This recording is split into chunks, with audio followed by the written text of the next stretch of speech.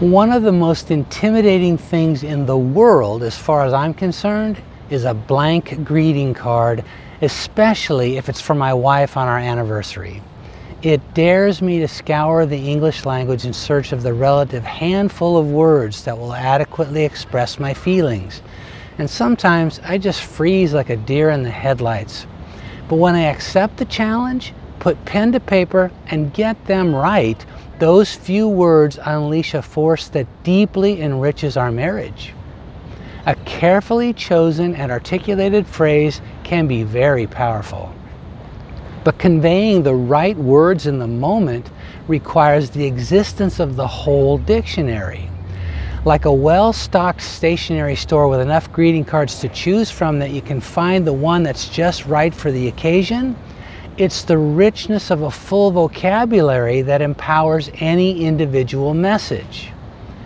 The relationship between those two things, the vocabulary and the message, is described by Jesus in his prayer recorded in John 17. As part of his assessment of the disciples' readiness for the challenges ahead, he reported on how they had responded to what he described to his Father in verse 6 as your word, and in verse 8 as the words.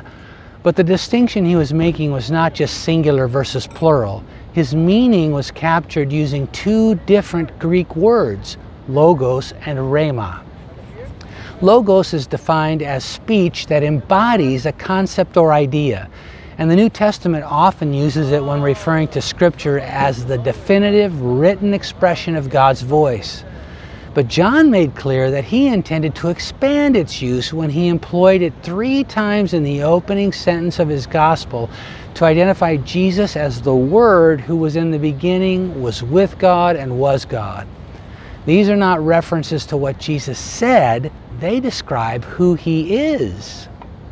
Rhema is a Greek synonym of logos, but the New Testament often distinguishes them in this way. Where logos refers to the full vocabulary of God, Rhema describes specific messages composed from that vocabulary.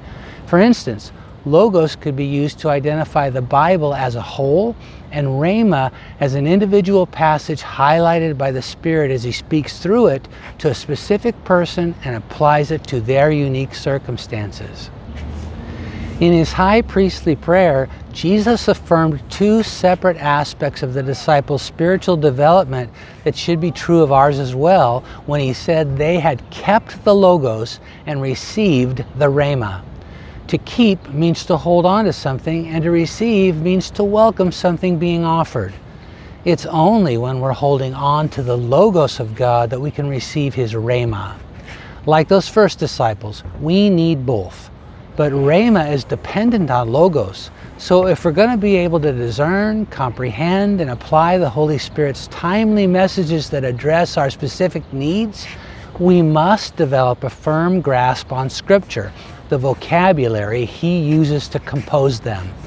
And by doing so, we will enrich our relationship with Jesus because he's the embodiment of everything God is communicating.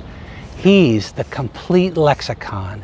He is the Logos.